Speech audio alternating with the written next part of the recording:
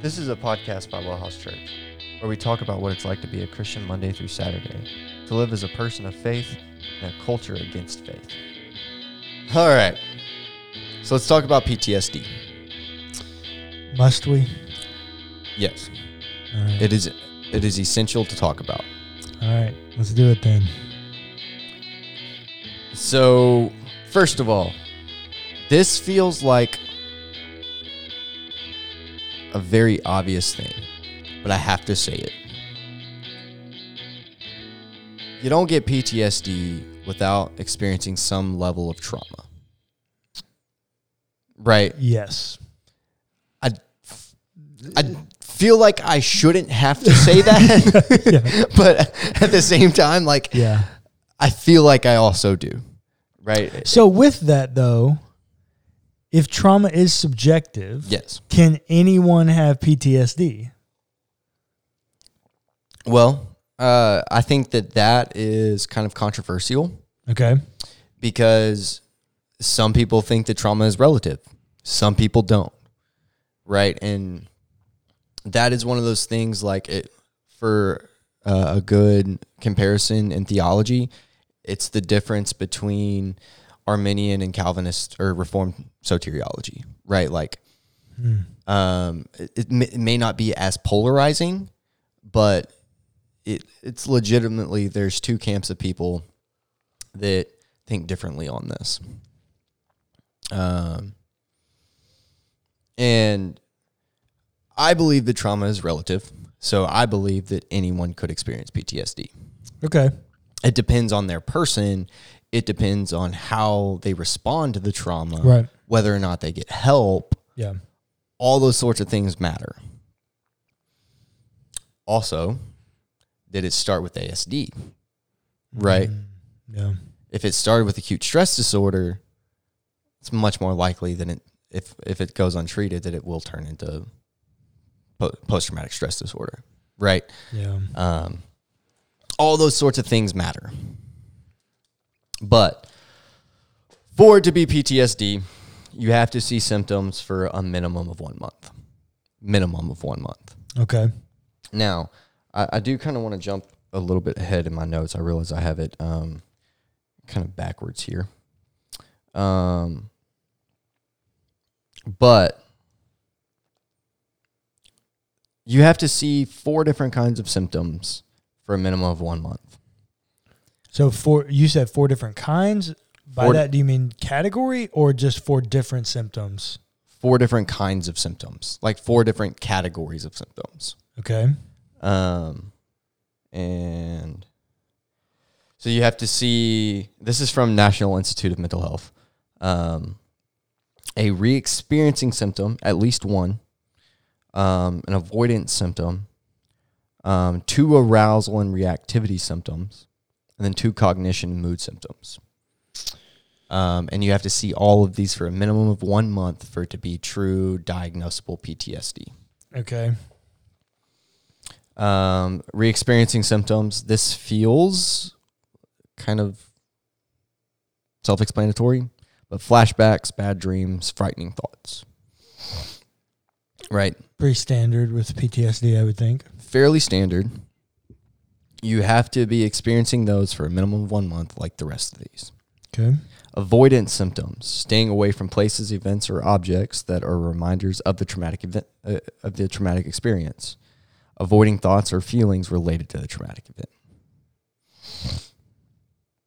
Arousal and reactivity symptoms, easily started, feeling on edge, difficulty sleeping, and outbursts of anger.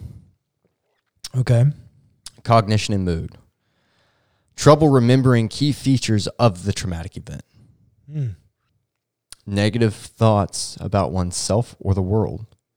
Distorted feelings like guilt or blame. Loss of interest in enjoyable activities.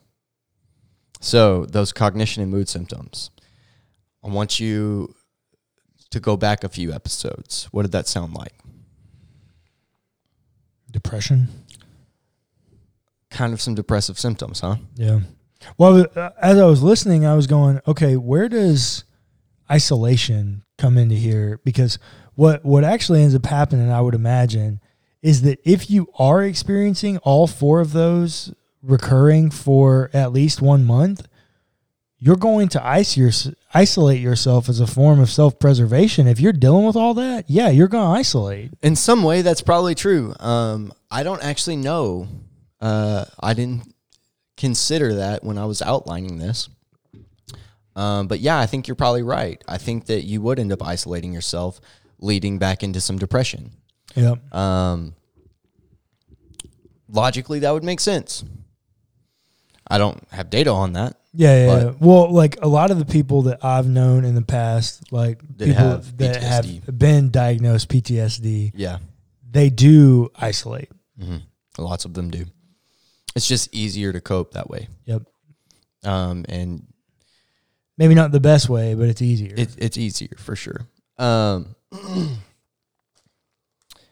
And these symptoms can persist for months, maybe Yeah. years, right? Like yeah. it's not one of those things that so for the example of a soldier, you come home after your 3rd tour, you can't expect them to just be okay. Right. Right? You can't expect them to be fine after a couple months. Yeah. You know? Yeah. So, also, like all of these things, what do I always say? If it's a true disorder, what does it end up doing? Interferes with your daily life. Yeah. That is one common theme with all mental health disorders. It interferes with your daily life. Work, school, relationships, spirituality, right? Yeah. Like whatever it is, it interferes with your daily life and it inhibits you from being a functioning human being. Yeah. Scary, sad, but it's true. Yeah. And PTSD is no different than any of these others in the sense that it inhibits your daily life.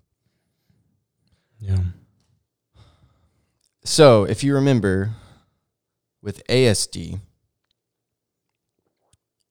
it was dissociative symptoms were more common, Right. and we walked through some of those. Mm-hmm. So if you don't remember what dissociative symptoms are, go back and refresh yourself. Or just type it into Google real quick and you'll figure it out. That is less common in PTSD. Why? No idea.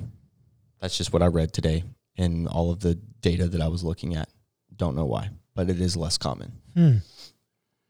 Interesting. Maybe it's because it's more grounded.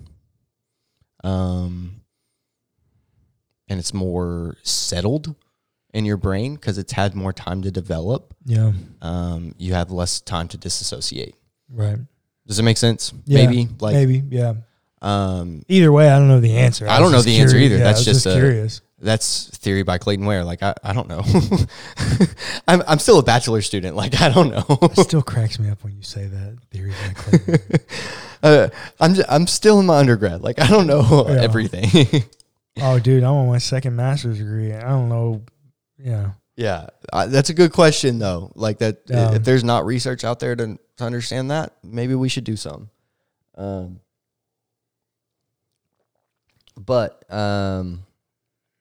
So we've talked symptoms to death at this point. And honestly, symptoms of PTSD, I feel like are fairly common knowledge. Well, yeah. And well, I think because, mental health, there wasn't the awareness around it for a long time. And so when combat veterans would come back from conflicts and try to re-engage into civilian life, there were all these, stories about it, and people would write fan fiction and, like Criminal Minds episodes and just all kinds of stuff about PTSD and like combat soldiers. veterans. Yeah. And it's just a lot of that it's truly fiction. well, it is, but it hyperized the conversation. It also did that. And just when that happened, I think because that was the first like big known mental health issue, people latched onto it like, what is this new thing? Yeah. And everybody's an armchair expert on PTSD. That is true. Everybody's an Everyone's armchair an expert. armchair expert. I think, what I always remember my first experience with fully understanding trying to fully understand what PTSD was the first Rambo movie. You remember when he comes home from Nam and ends up shooting up the entire town and killing like half the cops that live there? Yeah. I think that was my first introduction to what PTSD was. Yeah. Fiction. Could it happen? Sure. Does it? Very rare.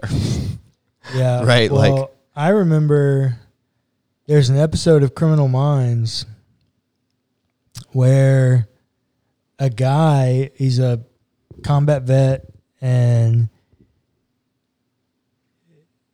he'd been back for a while. Like, it wasn't like it was his first time back or anything like that. Yeah. I mean, he wasn't happy, Right. and he was struggling. But the episode, oddly enough, it takes place in Houston. Yeah. Oh, I remember this episode. And the guy drives past the construction zone. Yeah. And here's the nail gun. Well, here's the jackhammer. The jackhammer, that's what it was. And thinks it's an LMG. Yep. And it like sparks on for him and he's gone. Yep. And he literally thinks he's trying to survive an Afghan like takeover, and he's hiding in their seats. They think he's a homeless person because he's living like just. Well, what is one of the most stigmatizing things that people say about people with a true psychosis? PTSD is not a psychosis. Crazy. You're crazy.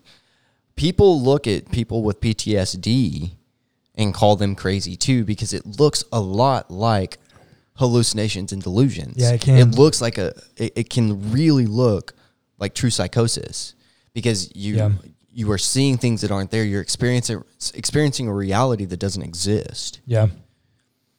It can look like psychosis. Yeah. And people see that happen and go, this person's crazy. Right. No, they're not crazy.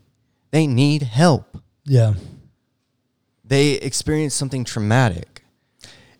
It is the equivalent of you watching someone get into a car accident and they're bleeding and you go, they're bleeding. They're bleeding. Like, yes, they're bleeding, but that doesn't mean the bleeding is fatal. Well, and also, there is no way to say that someone is bleeding in a way that is derogatory. If you call someone crazy, you're gushing. I don't know. I was trying. But you're there's right. not. Crazy if you call is someone very crazy, derogatory. it is very derogatory. If you say that they need help, like there's a proper way to say that and a wrong way to say it. You can say that derogatory, but you can say almost anything derogatory. You can, for sure. But you can make an observation. Yeah. This person is having a mental health challenge and they need help. Yeah. You don't have to call them crazy.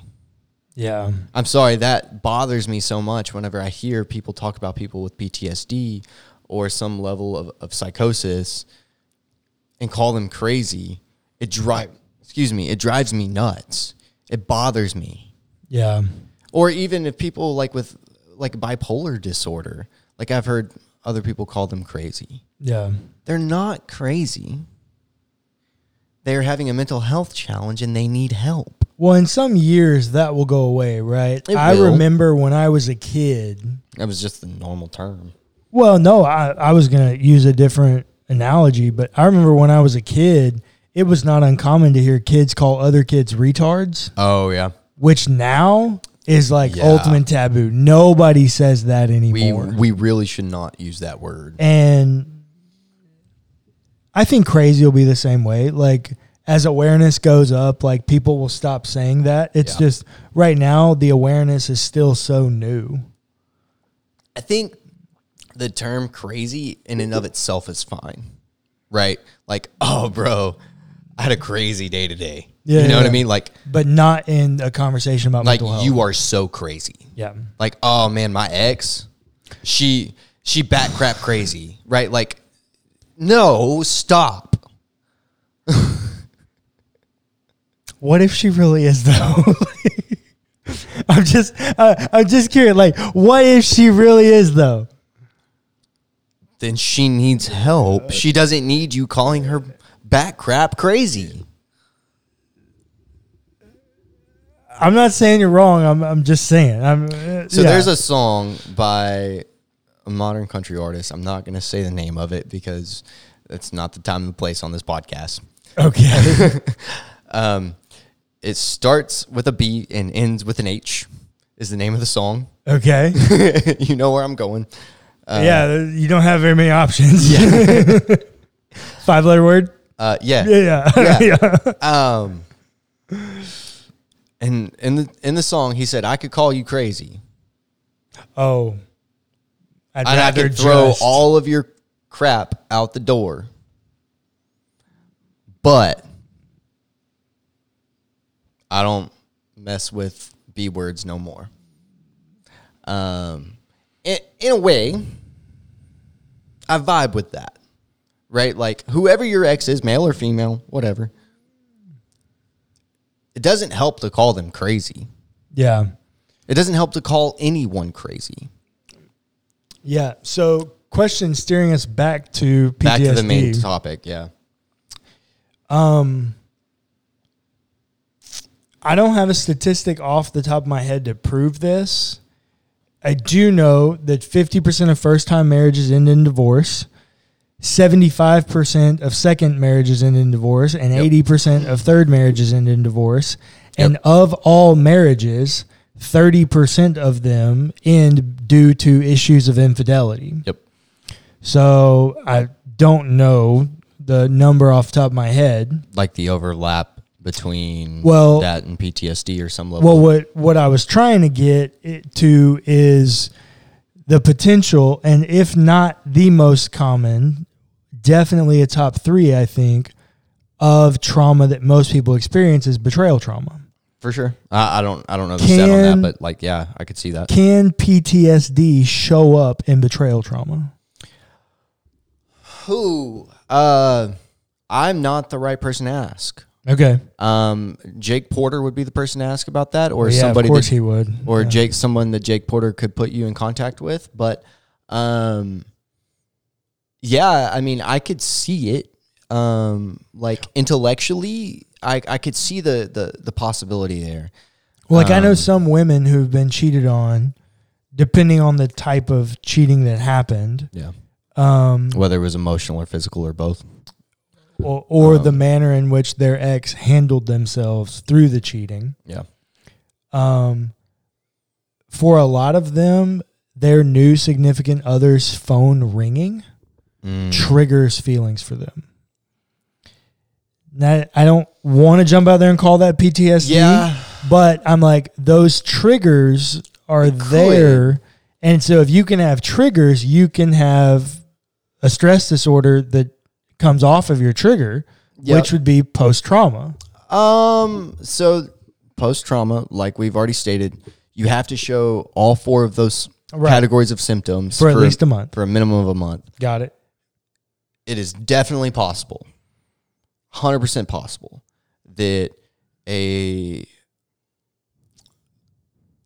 person who had been cheated on could experience PTSD. Okay. If they show those symptoms. If not, it might be acute stress. Yeah, interesting. And even there, it might just be a general reaction to trauma, right? Yeah. It might just be that they have experienced betrayal trauma. Right. Which we need to do a whole episode on, maybe 2 or 3 episodes on betrayal trauma, but like I don't feel qualified to talk about betrayal trauma. Well, you're definitely not the expert. We have access to the expert. We have access to the expert. The expert is extremely busy. Yeah, she's hard to get a hold of. He is extremely hard to get a hold of.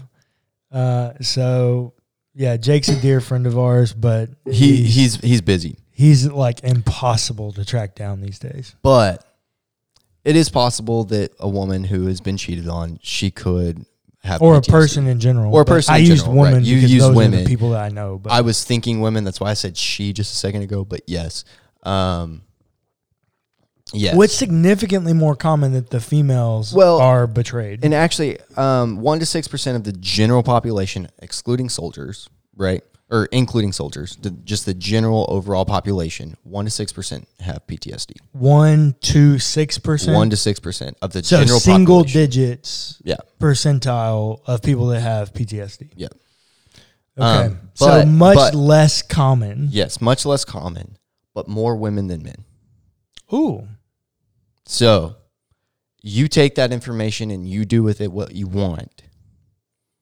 Whether it's issues of domestic abuse. Yeah, so I was fixing to say, what percent of that is like rape victims? It might be domestic abuse. Yeah. It might be lack of consent issues, right? Which would be rape would fall in that category, but also other things fall in that category. Yep. I have a friend. I'm not going to give any other information other than I know this person. No, you do not know this person. No. I'm saying that's the extent of I know this person. I know this person. I'm not a qualified individual. I'm not diagnosing. She has never been to a true mental health professional for this. She has been to Christian counselors, which are mental health professionals. They can be. They can be, but they do not diagnose. Okay? That has to be important. Or that has to be stated.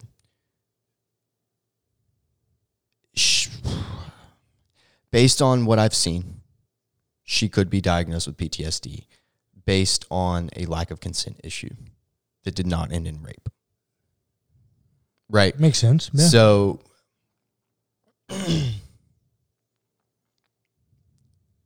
it is dependent on the person in the scenario.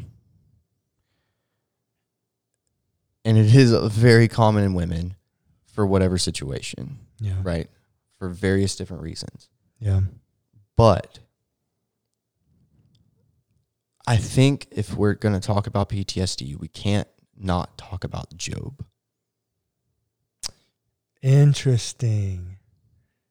So you did not tell me you were going to drop that on me. I didn't. I forgot to tell you before we started. But Job. Why do you think Job is a character of PTSD? I think that Job exhibits various forms and various symptoms, while the Bible does not use the term post-traumatic stress. Of course not. Job lost everything. Job saw people die. Job had things done to him that most people can't understand. Yep. There is levels of trauma that he has experienced that most living humans have not. Yes. And he spends the next, 30 chapters separating himself, walking away, fighting with his friends, and in prayers of lament, and constantly rehashing all of the things that happened with God over and over and over again. Mm-hmm. He shows the symptoms for PTSD.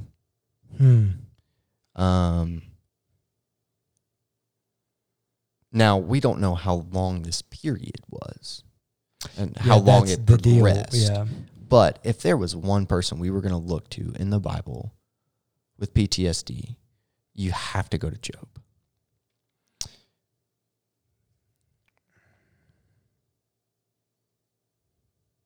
Yeah, it's hard trying to go to the Bible for case studies. It is. There are some that are more obvious than others. Sure. Like when we do addictions. Mm. Oh. Solomon is very clearly a sex addict. Yep.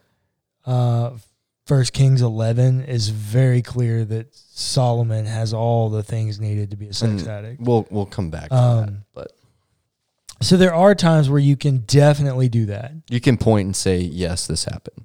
But Job is a much harder one. It is. But we got to wrap up here quickly.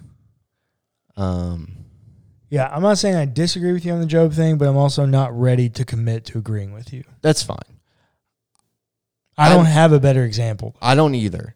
I'm just going to say that Job has the symptoms. But how did the story end, Cullen? Restoration. God makes all things new. He restored Job and his family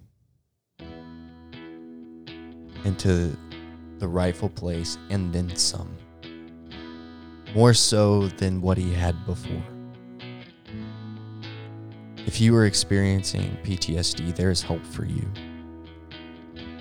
And if you need help finding that help, reach out. We will help you. We will put you in contact with the people that you need to talk to. But you also have to remember that God restores